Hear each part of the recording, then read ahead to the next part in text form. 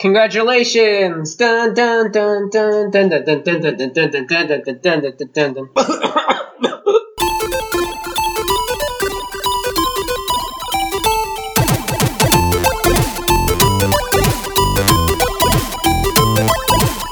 Hello and welcome everybody to the Geekscape Games podcast. This is level 100. Geekscape Games, the movie. That is right. We fucking finally made it to episode 100, level 100. I didn't think we were going to make it. 2016 almost killed us. Almost killed the podcast. That echo is going to be fun. It was an interesting year. We are joined with Juan Carlos. How's it going, everybody? I'm back. Yeah, you've been gone for a minute. For a couple months, yeah. Yeah. How's everything? How was 2016 for you so far? It's so far a sandwich of emotions, but it ended pretty. It started pretty strong, crappy middle part, and ending pretty strong. So as long as we end on a good note, I'm glad. And we also have the baby-faced honey of Geekscape Games, Adam Lemois. Lemuse. I'm the baby, gotta love me. Wow. That was a fucking reference. Jesus Christ. Oh my god. Are you even old enough to watch dinosaurs? Probably not. Probably not. I never saw the last episode of that until recently, and the ending was kind of traumatizing. Dude, the ending is... Does anybody besides Josh remember the ending to that? They basically get stuck in a snowstorm, and they're like, "Don't worry, we'll make it out of this," and then it just ends. Yeah, everybody freezes to death. Yeah. Fuck. Yeah. We also have Josh Jackson. Hey, everybody. He's back. How are you? Hello. Good.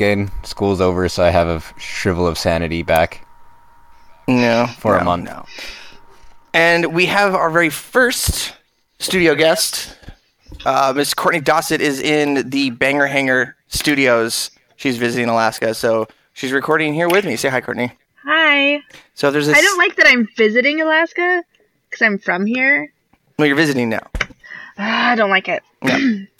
All right, so now that we introduced Zoe, let's get started. I do apologize if there's a slight echo. It's just how we have our mic set up, so I'll try not to yell so much. That's going to be difficult for me. So there hasn't been a whole hell of a lot of gaming news recently, bits and bobs, but I do know Adam had a couple of things he wanted to talk about off the top, specifically a Blu-ray release coming out for a cult classic movie. Yes. So this was announced just today. So let me just get this up for a second. Have it loaded. So there is an online retailer called Zavvi, Zavvi, and today they announced that they will be releasing a Steelbook Blu-ray of the Super Mario Bros. Movie starting February 13th, Valentine's Day. The perfect Valentine's Day gift for your loved one and gamer. So if you care about them, please buy this Steelbook Blu-ray. It is probably going to be the best thing ever because I personally love this movie. I know it is bad, but just such it's not bad. A surreal way they approached this movie is basically made this a cult classic. I love this movie to pieces.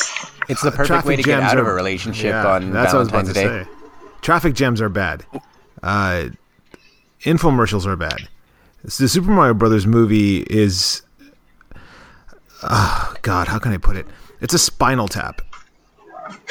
Well, it's like the thing about the Mario Brothers movie to me is it's not even bad in a funny way. Like how you can go back and watch bad movies and laugh at them. Like when I watch the Mario Brothers movie, I'm just like, this shit's horrible. Like what the fuck? It's not Pandemic. It's not The Room. The Super Mario Brothers movie is that bad. There hasn't been a re-release in the theater that I can remember where people go, "Oh, wouldn't it be a kick to go see that awful movie?" No, it's not a good time. Are you saying that you guys saying that you don't like the part where Mario has to get the crystal shard back from Big Bertha. So to do that, he dances with her and then uses his teeth to pull it out of her boobs. I've seen better productions from fourth graders. I don't understand how anyone played the Mario Brothers game and thought this is what the movie's going to be like. Oh, they probably didn't play the game. Yeah, I vaguely remember seeing a documentary on the movie. I mean, like how was like getting made. Like Nintendo was pretty lenient on it. Yeah, there's an interview with Shiggy where he said like, well, I mean, it's technically a movie. Actually, Nintendo's not that embarrassed about the Super Mario Bros. Movie. They're like, yeah, it was a fun little experiment. We're never going to do it ever again, but it was a fun experiment. That was their way of saying we're never fucking touching this again with a 10-foot pole. Doing what Shane said, Gaming Historian just did a really good recent video about that. I love Gaming Historian. He did a great job. I think that's I think that might have been. I saw like I don't know, like Did You Know Gaming, like Mario movie or something. I think it was Gaming Historian who just recently released the Super Mario Bros. Video. Hey, you know what? Fine. All right, embarrass me in front of my friends again. God. Are we all going to get a turn before the this first is time, over? so it's not an again. Yeah, go ahead, Josh. No, I mean, are we all going to get a turn to make fun of or embarrass Shane in front of his friends? And of course. Now that you reminded me, Big Bertha... Wait, who's the friend? I don't have friends. unless Pie shows up in the fucking Twitch. But I just looked it up to make sure, and so in Mario Brothers, Big Bertha's the giant fish that jumps up and tries to eat you in the frog levels, and in the movie, she's a fat black woman. Yeah, that's like the best part. They also have like hover boots and like... Yeah, they have hover boots to justify how high they jump in the games. There's this one... And the Bob-ombs wear Reeboks. Yeah, and then there's this one weird ongoing joke where Dennis Hopper is trying to order a pizza, but they keep getting it wrong and stuff. And he's just waiting for the delivery guy to bring his pizza. Yeah, that was Yeah, no, it's a great movie. All right, we're gonna watch it, Courtney. See, there you go. Oh, great. I'm sorry, Courtney. Why did I watch this? If you had any second thoughts about coming back to Alaska before today, like you're definitely not going to want to come back afterwards. I had to buy a coat and boots because I don't own anything warm enough to keep me sustained up here, and I'm glad I did because I would have died today. We're oh god damn it! They're supposed to get 8 inches tonight. The joke is it's just right there. Take it. Do it. Too easy. Yeah, leave my mother out of this. We got some so we got some Nintendo Switch rumors and some news. So who exactly is Laura Dale? Okay, I keep seeing her in all these like write-ups, and no one's been able to like coherently like tell me who she is. Okay, so Laura Kate Dale is a journalist from I think it's Let's Play Videogames.com. I think. Mm-hmm. She's basically a journalist with insider knowledge. She, along with Emily Rogers, were basically talking about the Switch before it came out, and their rumors were pretty spot on. And so basically... Now, do they have sources? Yes, they have sources inside Nintendo. And usually when, Laura Kate Dale will say something, usually another big website like Eurogamer or Polygon or Kotaku, they'll usually back her up and be like, yeah, we've heard sources also. So she's pretty credible. And so Gotcha. She came out with new news today, and I'm just going to quickly read through them. New news? Yeah. So apparently the on the left Joy-Con, the small square button in the bottom left corner is actually a share button. So it will record gameplay, take screenshots and stuff like that so you can share it with other people. There are no friend codes still. They've completely gotten rid of friend codes. And DNA, DNA, who you might remember from their mobile partnership, they are working on the network for Nintendo. A recent Reddit leak was fake. When asked about the possibility of Red Dead Redemption 2 or Overwatch coming to the Switch, she said that because of Rockstar's relationship with Nintendo, that it won't happen. But Overwatch. Do they expound on that, or is it just like they just don't like each other, or is there a reason why? Well, I think it has to do with something in the N64 era when Rockstar Games was trying to get a N64 game published, and Nintendo was being like very anal about it, and so that sort of caused bad blood between them. In terms of Overwatch, it won't release when their console releases, and if they were to make an Overwatch port, they'd probably have to overhaul the entire game. So don't expect it. No, why would they have to overhaul it? That doesn't make any sense that they'd have to overhaul the game, because the Switch is going to be running on, the hardware is going to be on parity with the PlayStation 4 and the Xbox One, and obviously PC. So I think it's because Overwatch is like completely online. I think it has to do something with the fact that Overwatch is completely always online, and that's sort of weird for a Nintendo thing. So they'd have to overhaul the game a bit. The Nintendo Switch, don't expect a delay on it. It's still coming out in March. When asked if voice chat was coming, she hinted that it might actually be coming. Voice chat for the Switch, so that should be interesting. What else? The system will have Bluetooth, but she did not expand upon that. The Joy-Cons will be available to be purchased separately at launch, and also docks will be purchasable after 6 months, and they'll be relatively cheap, although no price was given out. So they're saying it'll be really easy if you lose a Joy-Con or the docking station. I don't know how you're going to lose a docking station, but they'll be they'll be super cheap to replace. So not to worry. There will be no bundle that includes the Pro Controller that was shown, but you will be able to buy it separately, which I'll probably do that. The battery life lasts about 3 hours on max settings. So if you have everything cranked out to max and you have it undocked, it should be 3 hours. But there are other rumors coming out that say on lower settings, it might have 3DS capabilities where it has at least 4 to 6 hours of battery life. Wait, 3DS capabilities in graphics or battery life? Battery life. 3DS goes a lot longer than 4 to 6 hours, I thought. Well, 4 to 6 hours was like the original battery life for the 3DS when it came out. I guess if you played it with 3D on, with the lights all the way on and Street Pass on, I guess so. Yeah. The charging port is USB, like most things. Only expect 3 Virtual Console GameCube games at launch. They will be optimized for their original resolutions, but the titles were not specified. Interesting. And we had a price, at least in the UK markets, correct? It was $300 if I remember correctly. It's just, at the end, it's just another placeholder price. People still don't know what this thing's going to be done. Here's the thing, though. Going off on a tangent, I don't think they can really price it anything above $250, mostly due to the fact that you can get an Xbox One and a PS4 for the same price. And that is going to be hard for people. The Xbox One and the PS4 have been out for a while, though, and this is a brand new console, so couldn't they justify, like, oh, it's brand new and there's nothing like it, so it's going to be a little bit more? They could, but I don't know if people are going to go for that when they see that half their library is going to be stuff you can already get on the Xbox and PlayStation as it is. There is exactly. Yeah. That's why, there are rumors that this is supposed to launch big, it's supposed to launch with Mario, it's supposed to launch with Splatoon, it's supposed to launch with Mario Kart, all these games. Just to ensure it has a successful launch that people want. The Switch will not make you popular, though. Sorry, Special Agent Ape.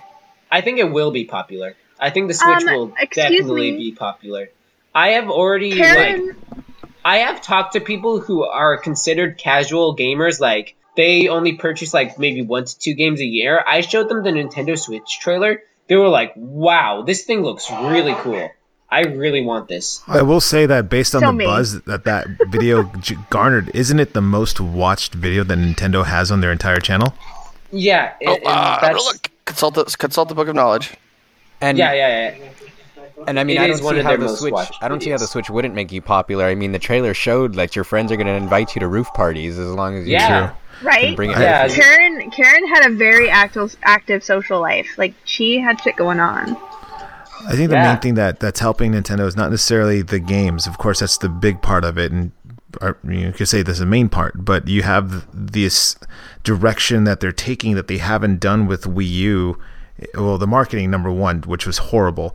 Two, they're now taking a very, very they're adopting the esports arena to the point where the rumors in the same leak saying that Nintendo is not only going to be part of the esports wholeheartedly, but they're developing their own esports league where they'll have various tournaments throughout the year, which will culminate to their own EVO event in January.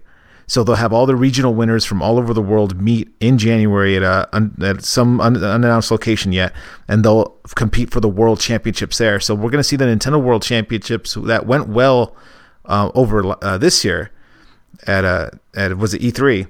That was last year. Last year, but moving that until their own event on a yearly basis, and they're also rumored to bring back the Nintendo 64 N Sports category of games. Yo, dope! Really? Yeah, that's the big rumor that you're going to see all the N Sports things come back. So I think what has people very excited. Of course, we're going to expect Mario and Zelda and all that, but if they really do this right, because the thing with esports, everything that you see in tournaments, especially here in Santa Ana and Orange County, it's all little private little companies, and like these people just like, hey, $10 a head, and you just come in. And some of them are not very well organized, and you could tell right from the get go. It's like, okay, a lot of these TVs don't work, or the competitors are asked to bring their own setups because the people running the tournament, like they'll offer you a discount, so it like cuts costs on their end. So it's very. Sorry to cut you off. There's a really famous like video from I think a Smash Bros tournament. Or like some guy beats another dude and like, it was Tetris. It was Tetris, and like he gets up and he starts cheering and he's like, yeah, and he's like starts slamming the TV, and you see a guy in the crowd like, hey, that's my TV. Don't hit my TV. Everyone's cheering, and there's just one salty dude. No, it's absolutely true. I think one of the best things about this is that you've already seen Nintendo. Yeah, you've already seen Nintendo opening up to esports. I mean, any esport where Smash Bros is playable is basically sponsored by Nintendo. It's basically how they were able to kill Project M. Sure, they needed to because Project M was making money and off their characters and based off of form of their game. Do you want to finish your thought one? Yeah, I just wanted to kind of go in the esports was kind of like do you want to finish your thought Nintendo one? avoided I for cut a while. You off. Yeah, esports was always an arena that Nintendo avoided or just kind of was reluctant to get into because of all the money that was involved. But once they understood how viable that market is, and that's a big reason why Melee, even like 15 years after the game's release, it's still being played, that they have to adopt it. So if they bring in Melee, or if it's true what they are coming up with Super Smash Bros. Fusion, and if they bring in another Splatoon and other competitive Nintendo games, then this could take off and really bring in another market, because there's also that rumor that we're going to see Ultimate Marvel vs. Capcom come to the Switch, as well as Tekken 7. And then there's that other thing that I'm sure Adam can tell you about, is that they have the not a prototype, but the trademark for a fight stick that you could put the Joy-Con controllers in. Oh, really? I actually didn't know that. Yeah, it's not listed here. So if that's the case, so Nintendo's already done a good job with the video, getting the word out. They've already been on TV with the Jimmy Fallon show, and that got a lot of positive buzz. So, man, fuck Jimmy Fallon. Personal feelings of Jimmy Fallon aside, you may say fuck Jimmy Fallon, but that motherfucker is getting a ton of views every goddamn weekday. So Nintendo, Reggie Fils-Aimé can say, I hate Jimmy Fallon's fucking guts, but if he has millions of people watching him nationwide and worldwide, I'm going to wear a big-ass smile and take the Nintendo Switch and be buddy-buddy chum-chums with him if that means I'm going to get the Nintendo Switch to do what the Wii U and the Wii U specifically couldn't do, is attract a market that completely avoided the Wii U. So this is not anything about personal. This is all about business and doing it right, because that's exactly what happened with the Wii U. They played it way too safe, they rested on their laurels, and we all know what happens. So if that means going on the Today Show, if that means going on certain talk shows, that means Ellen or anything like that, then so be it. But they've already started off on the right foot. They already have a big Super Bowl ad planned for the next year. They're going strong with their advertising with MTV, Cartoon Network, Disney Channel. They're going to be portrayed during the March Madness this coming in next year, in the next couple months. So these guys are not messing around. And it seems like for the first time now, I get the sense that they've learned from their mistakes with the Wii U and the marketing of the 3DS, that the too many lulls between game releases, ignoring a huge population of the gamers, because let's face it, a lot of kids are, and I know I'm going too long with my thought, but I'll be quiet for the rest of the show, I promise.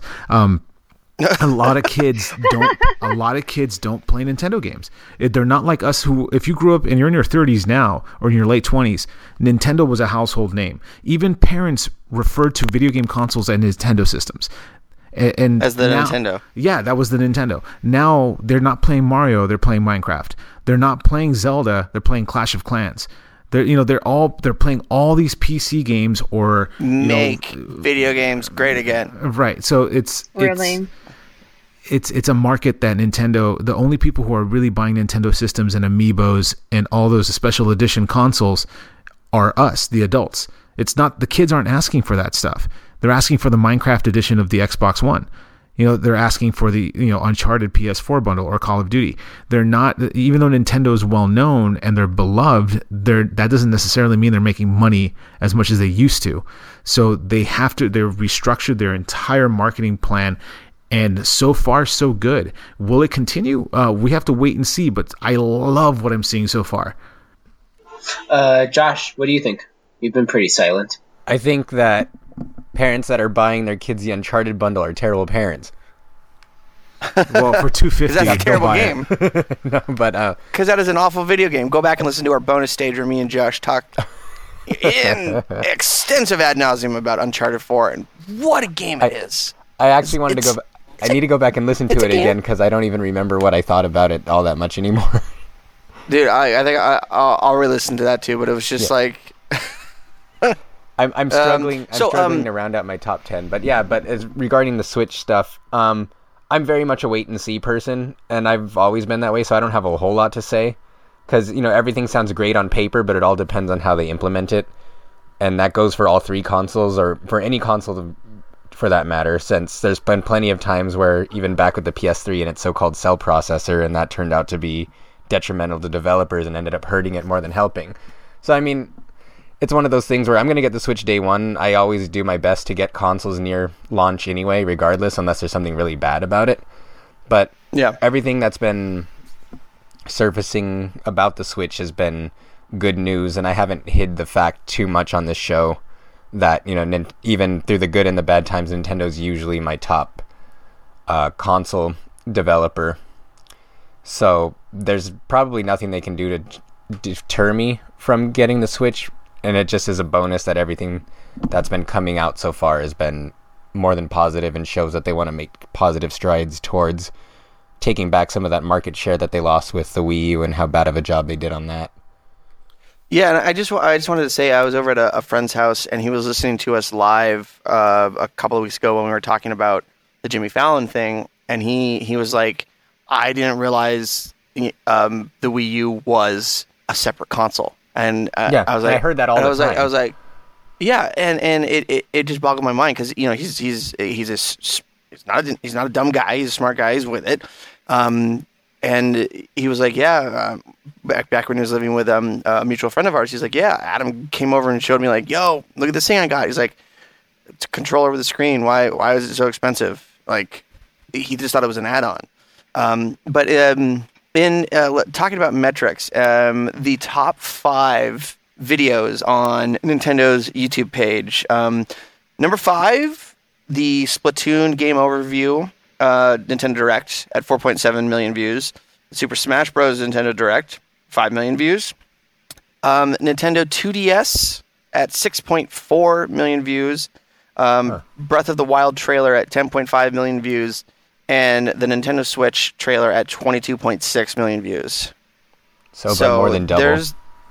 There's a lot of hype behind this console, and I really think I think this is they know what they're doing with their marketing. They're doing the Fallon thing. They got over 5 million views on YouTube. That they're pushing this new console, and it's what's the word? Modules, like modulability, if that's even in English. Like they're portability. Portability, yeah. They're going the right route. They're going to go on the right route this time. So, final thoughts on the Nintendo Switch.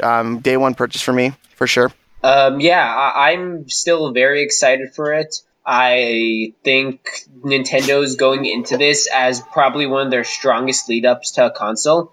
I mean, earlier this year, I was still very nervous about how Nintendo was going to pull this off, but we're only about 3 months away from this release, and there is just still so much excitement about this console and so much mystery that this game is just making a lot of people very anxious just to finally do this. And, with things recently revealed, like Yooka-Laylee is now probably coming to the Switch because the Wii U version was canceled, rest in peace. Yep. And basically people outright canceling some of their other Wii U ports, like Stardew Valley has been canceled in favor of a Switch port. I feel like the Switch is going to have a very strong launch. It's going to be probably Nintendo's strongest launch since the GameCube or the N64. I think it's going to really hit home to a lot of people, and I think this is really going to put Nintendo back on track. But Adam, are you buying it day one?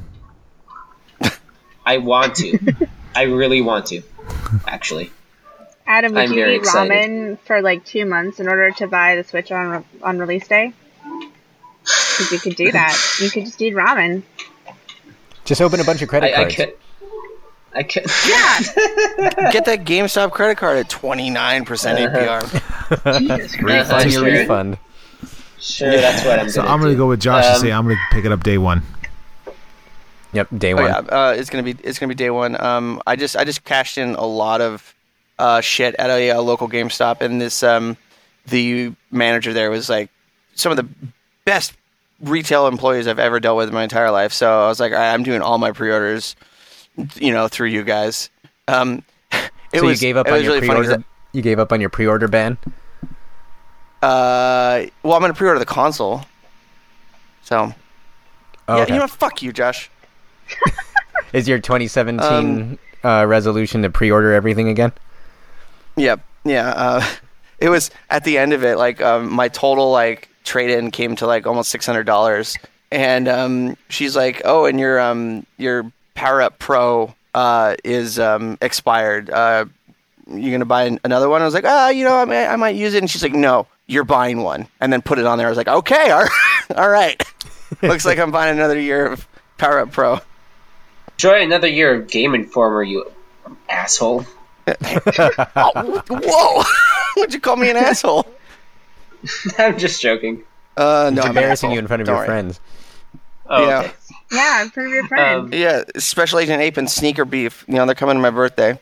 I can't believe you didn't invite me to your birthday, but I completely understand.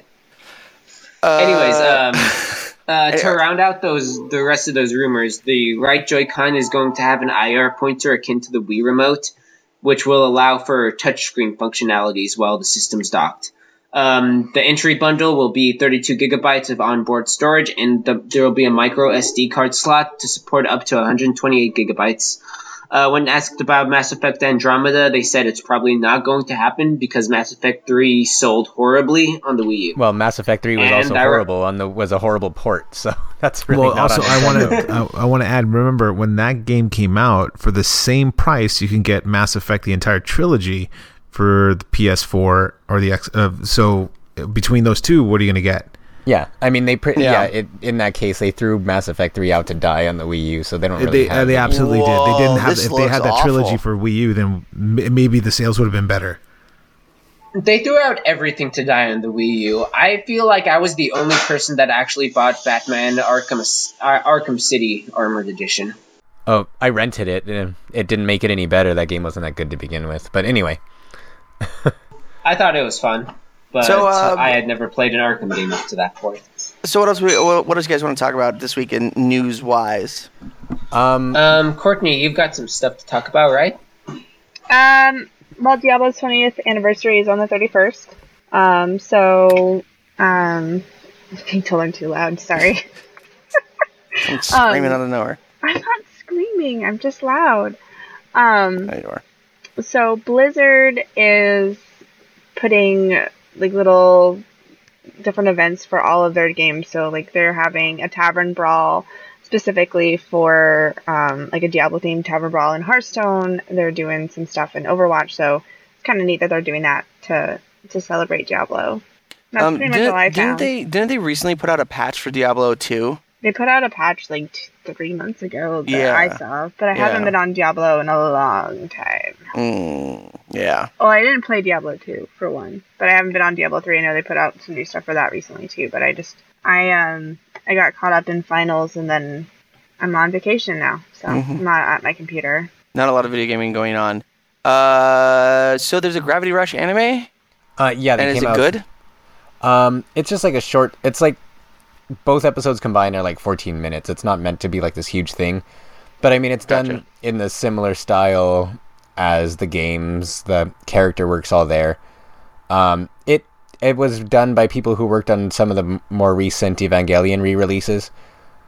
But it's basically just a promotional. It's an extended, glorified trailer for the second game, but it kind of shows how Kat ended up in the new environment from the first game. It shows how her and Raven are working together now instead of kind of being rivals like they were through most of the first game. And it just kind of serves as a cool little setup building up to the release of the second game, which I think is January 24th. So that... I thought it got delayed. It got delayed. We talked about this. Every time this game comes up, it got delayed. It was going to have a sure spot as one of my favorite games of the year, bar some unforeseen disaster, but it ended up getting pushed back. So that's basically like an OVA, right? Essentially, it's split up into two 7-minute episodes. Josh, is there anything from this last couple of weeks that you really want to talk about? Just that my fucking Overwatch matches got ruined today by that stupid ass May glitch. It apparently has been going around for a week, but I just encountered it today for the first time. So essentially what happens is in Eco Point Antarctica, where you play either the 1-on-1 matches, the 3-on-3 matches, or the current Winter Brawl where everybody's Maze, like 6-on-6 May battling. It's like you can use her ice wall to push her and other teammates up through the wall to a point where they can shoot through the wall at enemies, but enemies can't hit them. And so people were just doing that all day to either stall until time ran out when they were going to lose, or like ambush people who had no idea about it, and it was just really, really frustrating to play. I'm sure Blizzard's going to patch it real quick, but it probably won't happen until after the Winter Brawl or the Winter event's over, which sucks because, again, the special brawl for the event is 6-on-6 May versus May, so you're going to constantly have that happening up until they fix it, which it probably won't be until that's over. I'm watching a video of it right now. It looks like they go into a hallway and put her ice wall underneath, and they just get pushed out of the environment, out of the geometry of the level. Mm-hmm. Yeah. And then you could see them. You could see them through some of the parts, but like they can walk above the ceiling, or they can walk down into like this, like glass laboratory, and yeah, I'm watching it right now. Yeah, it sucks. It sucks when you're about to win, or even when your own team's doing it and stalls out the game and makes a 5 or 6 minute game take either 15 to 20 minutes until someone finally just gives up and decides to actually play, or what usually happens is everyone will see that it's happening and just quit, and then no one will get experience for the match at all, and it's just a big waste of time for everybody involved. I'm inclined to think that Blizzard's like probably scrambling to fix this as fast as they can. Yeah. Hopefully. Anyway, last couple of weeks, last couple of months, is there anything that you that got you going? Did you get any cool gaming Christmas presents? Actually, this is the first year I didn't get anything gaming related, and which is a surprise to me. I think you say it really loud. It's like, which was a surprise, kind of a disappointment.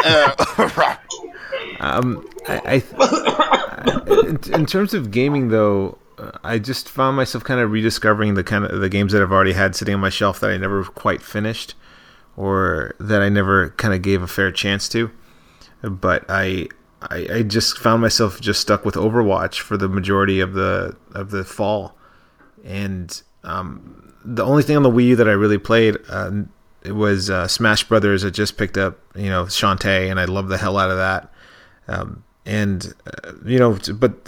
Having the baby just kind of like made me kind of get away from gaming for a bit. So I've only been able to game on my 3DS in little sessions here and there.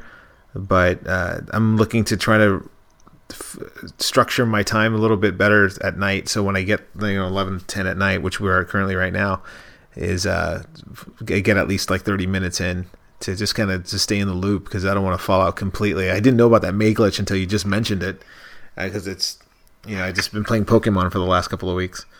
Oh right, yeah, but I'm glad I stayed out of that. But no, man, it's been a very not to get too like in depth of what's going on here, but it's been a kind of a crazy last few months ever since Comic-Con. Just trying to find some kind of structure, but trying to balance work and a baby is extremely exhausting, and in a good way. And I don't mean that as it's like a burden, but I have so much more respect and sympathy for any other gamer parents out there who somehow manage to pull off a relationship with their wives and husbands, maintain and raise a healthy child, and still find the time to get at least 20 minutes of gaming in. It's a feat in and of itself. Yeah, I mean, like, mad props to anybody that can do that. So, I think, Juan, you're doing a great job. So, I mean, so far, you just don't ever let her don't ever let her meet Uncle Shane. Yeah. Already working on it. Fuck you guys. All right. Well, so the news is kind of like whatever, but the year in 2016, all encompassingly, what is your gaming year of 2016 like? What you know what I'm trying to say? What is your favorite game of 2016? No, just like 2016 year in gaming. Like how was this year was really like. All right, I'll start. So for me, it was just really. I mean, there wasn't a whole like hell of a lot going on for me individually. I think I played maybe 5 or 4 brand new games that came out this year. My game of the year was a close tie between Firewatch and Overwatch. But Overwatch, I just put much more time into it, and Overwatch provides a lot more pornography for me to look at. So it obviously got the top spot. But yeah, 2016, we can regurgitate that meme that it's like, oh, what a year, 2016. But it wasn't, incredible for me personally for gaming. But I want to hear what it was like for you guys. Game of the year, worst game of the year, Uncharted 4. What do you got? Well, go ahead, Adam. No, you go first, Josh. I was going to say 2016 was a weird year in gaming for me because I feel like everything went the opposite direction of what I was expecting. It introduced me to a lot of games and genres that I haven't touched in a long time that completely engrossed me. And while on the other half of it, like games that were expected to be great, I feel like had a really bad year where a lot of those just kind of flopped. Even if some of the reviews are still saying higher, I personally didn't agree with a lot of them. Like, to start with the negative, like Last Guardian, I just played it, and like, I know if Derek's listening to this, I'm sorry, I don't mean to shit on the game that you were waiting for so long, but it's like, my turn. Don't worry, it's only 10 years. I know, right? But it's like, the turning point came where I solved like my third puzzle, and where the dog or Trico didn't listen to me, or he wasn't doing what I was saying, and then he finally did it. And the game's if you've played Ico or Shadow of the Colossus, it's similar in the sense that it's very trial and error. So when the dog's not listening to you, you think you're doing something wrong. And a lot of times I would try again later, like after 20 minutes of wandering, doing nothing, and he does what I was expecting. So I thought maybe I was using the controls wrong because they don't really explain it to you. So I look it up online, and it turns out that the game was intentionally programmed for it to be like a quote-unquote real animal that'll only listen to you sometimes when it feels like it. Which is so fucking retarded. And I'm like, really? Like, I just wasted all this time thinking that I was doing the wrong thing, and every time when I thought it was my fault, and I look it up to see if what I was doing wrong, and it turns out, oh, I was doing everything right. It was just that the whatever programming decided that it wasn't going to do what I was asking it to do for 5 minutes straight. So I was just going to, and there's no in-game prompts that shows that he's heard you and he's just not listening either. It's just like, I read a review that put it pretty well, where it's like, I don't know if he did what I wanted because of what I pushed, or if it was because he did it on his own and he just coincidentally was what I needed. But which I mean, if you're trying to make like Seaman 2 or something like that, where you're interacting with an AI or an entity, yeah, that's fine. But where it's an action adventure game like this, like no, don't try to get creative and artsy fartsy with your AI. Like, and even Seaman would respond to you when it wouldn't listen. It would say something snarky, so you knew that it at least registered that input, whether or not it listened to you. Well, I don't know if you guys know this or not, but there is actually a Seaman 2 that came out. Yeah, I remember that. Really? It was on PS2, right? Yeah, but it was only in Japan. Yeah. But yeah, was like aside still, from it can turn into a walking. Whoa. Mm-hmm. Seaman is such a weird game, but yeah, like, just not to rant about every single one, but Uncharted 4 was another one which we did a whole podcast on, and surprisingly, Pokemon Sun and Moon was another one which we also did a whole podcast on, where basically the short version of it is that it fixed a lot of problems that have needed to be fixed for a long time, but on the flip side, they screwed up a lot of things that were fine, and it made for a very uneven game, I thought. But like, yes, one of whichever one has Pokemon in the title. But yeah, and then as far as the positive, the games that it reintroduced me to, like, my top 5 games were Pokemon Go. Somebody watching Frozen? No, it's not Frozen. Zootopia. No, but Pokemon, I never usually play mobile games. No, but I never usually play mobile games all that much, and Pokemon Go, even if it's not the greatest game from a technical standpoint, it's going to be a game that's going to be constantly talked about for years on end, even if it's just like, remember that fad that everyone played for 2 months and forgot about. But I mean, did you Pokemon Go to the polls? I did. I have my AR, I have my Sandshrew waiting in line with me to prove it. But then really? Aside from that, Mega Dimension Neptune came out at the very beginning of the year and held up as pretty much everything a sequel should be to me. It built and improved on everything that it did right in previous ones while fixing everything that it did wrong. Number 3, surprisingly for me, was Titanfall 2, which probably had the best FPS campaign I've played in a very, very long time. And of course, the online. It's short, but everything is so crisp and fluid. Everything that you experience in it feels like it has a purpose instead of feeling padded. And there's certain parts in the game that I don't want to spoil too much of, but it's just so wildly unique. And I think I talked about it on a previous episode, where there's one section in particular where you have this device that lets you travel back and forth through time. So it's like you switch to the present day where it's overrun with monsters, and then switch to the past where it's overrun with soldiers, and you just switch back and forth while trying to avoid damage from both of them. Cool. It was like stuff like that was just great. Titanfall 1 was like one of my favorite games of all time. I still don't know why I haven't picked up Titanfall 2 yet. No, like, it's, to me, like, the multiplayer is a little weaker, but the campaign more than makes up for it because it's just so well done. And then Gotcha. my second favorite game was Overwatch, which, for similar reasons of why I picked Splatoon as my favorite game of last year, its online was just so addictive and very... Well, that's your reason for picking those games. But there was so much variety, even if when the game first came out, before all the updates, there wasn't as many maps and that kind of stuff, but just the variety in characters gave you so much to dig through if you were really into the game. And there were so many different ways you could approach it, to the point where that's the game that I've clocked in the most hours on this year. I think I'm at 120 right now.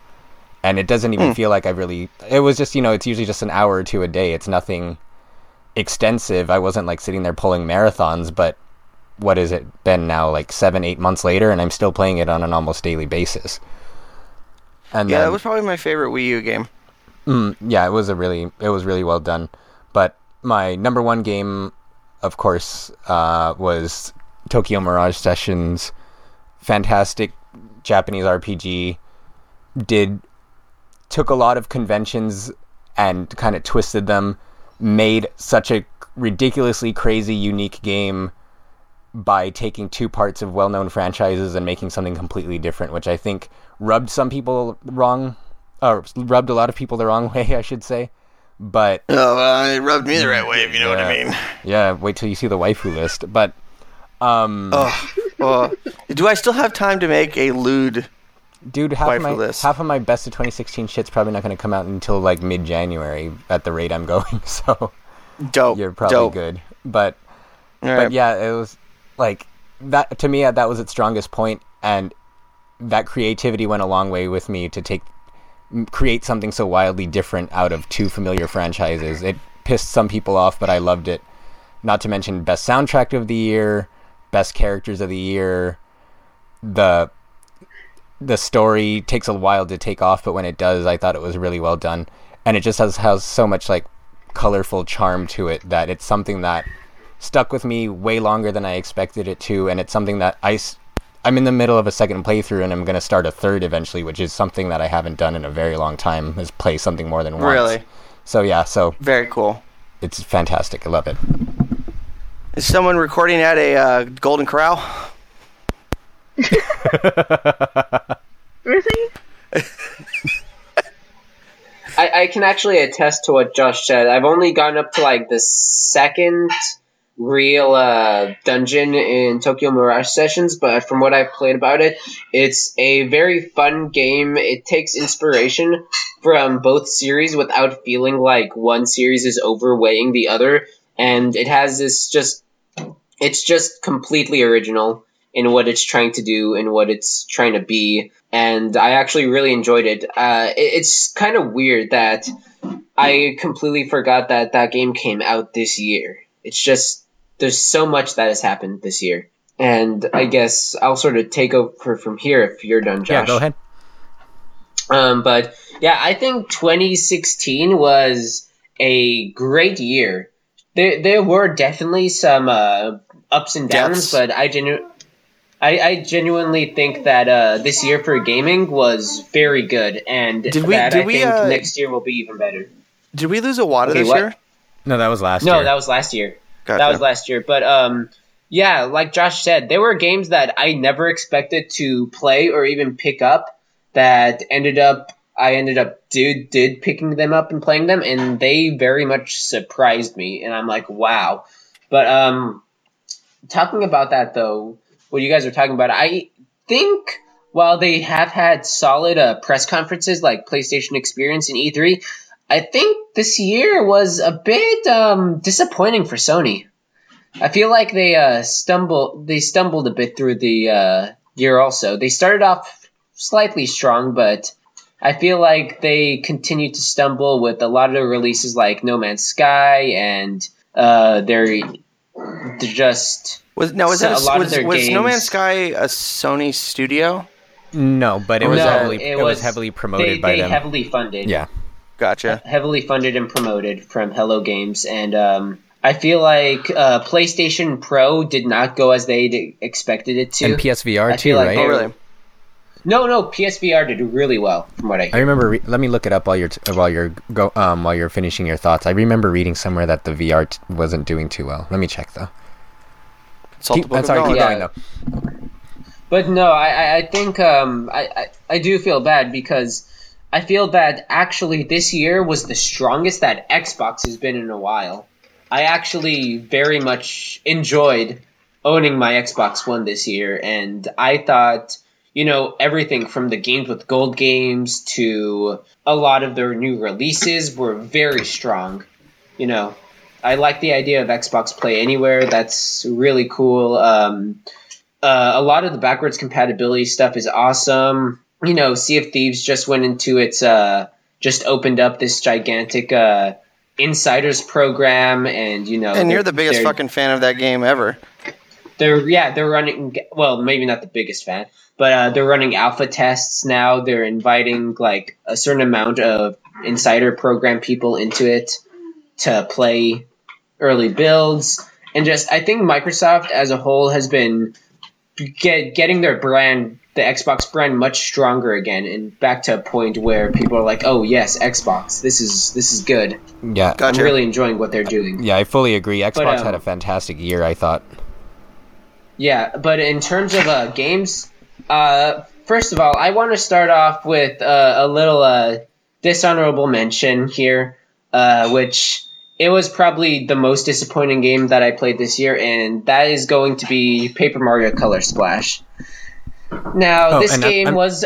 Sorry, I don't mean to... before you start, I found an article on PlayStation Universe that said that PlayStation VR had sold an estimated 750,000 units when it was projected to sell 2.6 million at the same point. So it does actually look like it's behind what they were hoping. It's a bit behind, but I'd say that's still kind of good. I mean, I still think VR is a fad, but anyways, Paper Mario Color Splash was another game... Get the fuck off my show.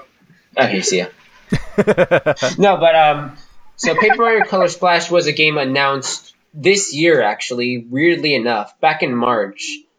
And it very much, like most people, it was kind of not disheartening, but extremely disappointing to see the initial trailer and sort of mistreatment on how they announced it. Because during it, they were just like, oh, by the way, there's a new Paper Mario game. Let's talk about that.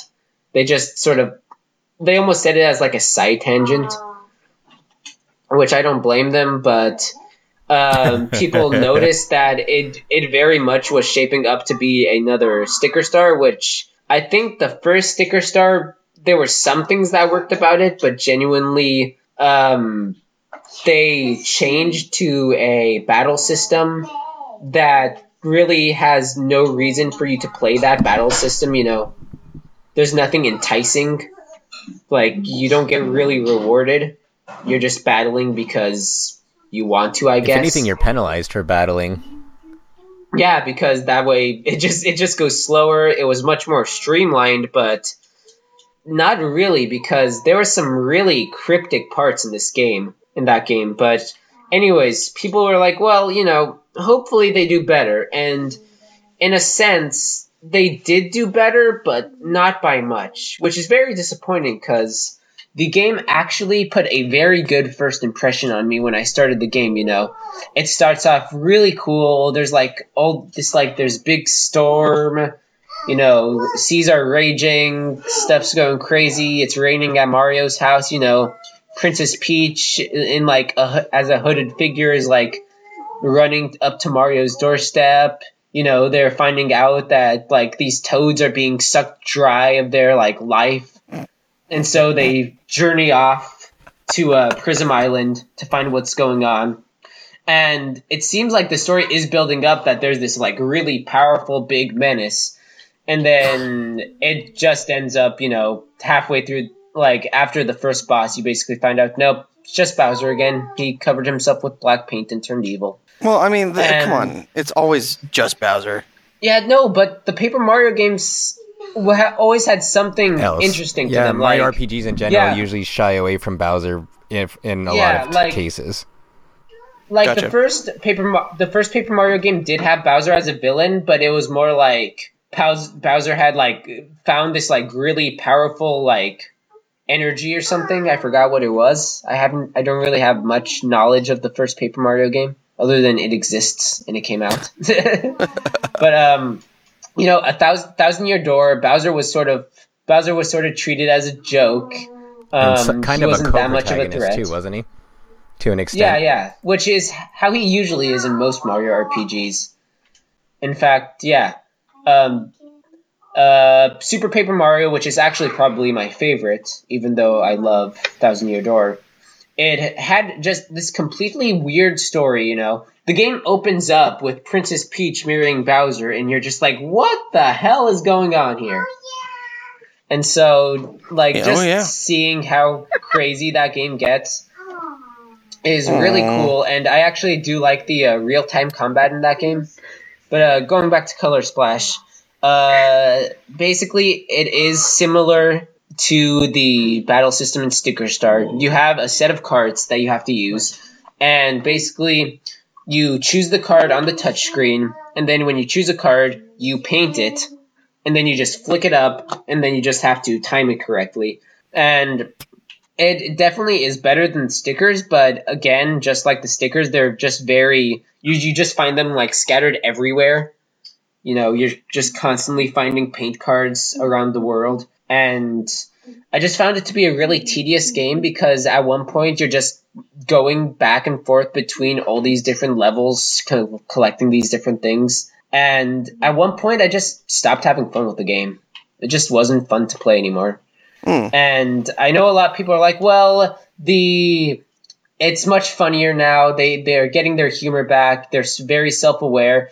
And to that, I'd say I don't think this game earned to do that because, you know, in the game they're like, oh, look at us, toads. So why are we all the same? And people are like, ha, that's funny. I'm like, it really isn't when you still have that problem. You know, you're making fun of the fact that all the toads look the same, but in the end, you still have no original characters in this game, and it's very much like you are very much still using all those generic toads that you're criticizing, that you're trying to make fun of. Like, everyone is still like a generic toad instead of being like an interesting thing. Like, I remember seeing a concept art came out of this completely optional thing called the Rochambeau Temple, where you basically play rock, paper, scissors against weird characters. And the Rochambeau Master for the Rochambeau Temple was supposed to be this like weird ghost character that looked similar to like one of the original Paper Mario characters. But at one point they just completely redesigned it, and now it's just this toad with a hat. It's just like, really? So, you know, I hate to cut you off, but we're starting to run long and it's running late. So, Juan, your 2016 year in gaming. I'm gonna go with, or I'm just kind of been disappointed with the constant bugs, the constant patches, the sense that nothing's really finished, even though it's released. And and I think this is the year where we're seeing a shift in terms of getting away from what's popular in terms of the shooting genre with Call of Duty. One of the worst received games, I guess, in the series in the history. Didn't perform at all what they were expecting, and I think we just got to the point where the consumer's just done. They're just burned out, and it's the Call of Duty fervor is gone. So I think that's one of the major things I took away from this year. I think Nintendo, this was the year where they just kind of like acknowledged. I think after Iwata's death, it kind of like. I don't know how it affected the people in the company, but just the way that you see the way they marketed their games, that nothing seemed to like motivate them to kind of like get stuff out or to excite the consumer base. It just seemed like this entire year they just said, all right, let's admit our mistakes, kind of just not wash our hands, but let's just make sure that the Switch does not fall victim to the same mistakes of the past. And you know, how can we restructure our company? It seems like they're going to do this major overhaul. Like even in their advertisements on TV, you're seeing like the Switch logo, the Nintendo logo come up, and the only way to play, or some like new catchphrase they're coming up with. They've adopted the red again into the logo, which is really cool. Xbox had a fantastic year. I think Titanfall 2, just from the little I played at a friend's house, is great. Overall, I think Xbox pretty much had the better year of the three systems. As far as what I hope for the following year, I hope Nintendo has a great start with the Switch and has a library kind of like what Adam talked about, rivals that of the GameCube when it was first released. I'm looking forward to see more about Scorpio, see what PlayStation has in store now that the Vita's dead officially.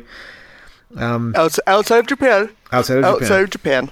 But I think we're still going to get a Criminal Girls, Guantanamo Bay edition. Well, thank goodness for that. I think though for us, and for those of you who've been following us for these 100 episodes, so bless your heart, and your stamina is legendary. But I think one of the things. I think, well, look at it. Well, I mean, not everything has to be like sexualized, but if we're looking at our show, we're already 100% sexualized. No, I know this is going, but look, we're already running over an hour, and we probably fit in about 20 minutes of game news in there. That's true. But I'm sorry, Juan. But the thing is, the majority of the time, and you guys have listened to this show for quite some time, you know that we just tend to ramble about stuff that don't even relate to video games, but you still stick with us because you enjoy the personalities on this show.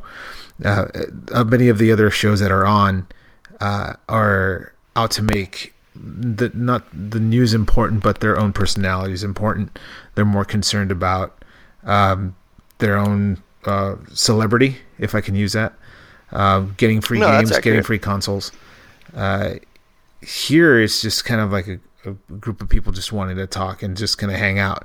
So if you've listened to this show and enjoy that, then we thank you. So you hit the nail on the head, Juan. That's probably like when every week, or every other week, or whenever I go into this. That's my goal. Like, I'm not trying to become the next Adam Sessler, Morgan Webb or whatever, but just enjoying talking about games. No, and that's the thing. There's so many YouTubers and podcasts out there that are trying really hard to be something that they're not, and I'll never pretend to. I mean, I'm a high school teacher, and I'm a parent, and I don't know as much about hardware. I don't know the composers of every video game soundtrack. I don't know the attack and defense stats of every character in every shooting game, but I do know, marketing. I do know how appealing to consumers work. I do know from my 30 plus years of playing video games a thing or two of what I like and what I think other parents and other kids would like based on the conversations I have with them. So I'm only giving that side of the story, so along with Josh and Shane and Derek and Carlos and Adam and everybody involved with the show. So hopefully for 2017 we have a more consistent show where we're there more once a week. We don't have to wait a month. But that I didn't want to spend more time on that. So my 2017 is a continued listenership with you guys and more consistent shows with the rest of you because I genuinely like recording with you guys. Oh, same here.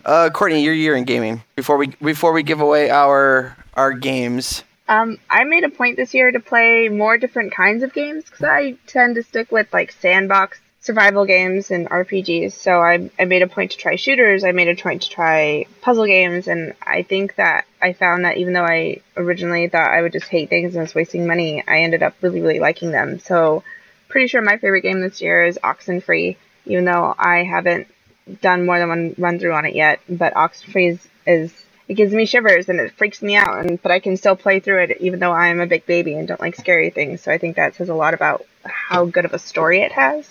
And then probably after that would be Overwatch because it was just so much fun to keep playing all the time, and I get to play with my brother, which is a big deal, especially now that we're a bajillion miles apart. So I get to have some family time. So for 2017, shut up, Shane, your fucking face. I mean, you get to play with me too, so. I mean, I get to play with you too, but I mean, like, my baby brother is my baby brother, and I play with him a lot too. And then, so for 2017, I'm going to try and keep trying new things and not just say I'm not going to get a console because I suck at consoles. I'm going to make myself actually try and try not to be such a lazy, casual gamer, I guess. But I also want to do more with my tabletop gaming, so we'll see how that goes. So yeah, it was a good year. So we got some codes that we want to give away. Adam? Yeah, and Shane, can I quickly just say something before we do that? Because I I know I ran a bit long with Paper Mario Color Splash, but might I just say, like, one quick thing about a game that really did... go, of course. That really did. Okay, so one of the games that actually really surprised me this year, and I won't go into much detail about this one because I rambled on, Watch Dogs 2 by Ubisoft. Watch Dogs 2 is a game that I went in, didn't thinking I'd like. I still picked it up because it was like $40, and I fell in love with this game. I think it's probably my game of the year that I played to date. Yes, I love the improvements that they made over the first Watch Dogs. The story is very fun. The characters in this game are so likable. You're just constantly rooting for them. The level of customization is really fun.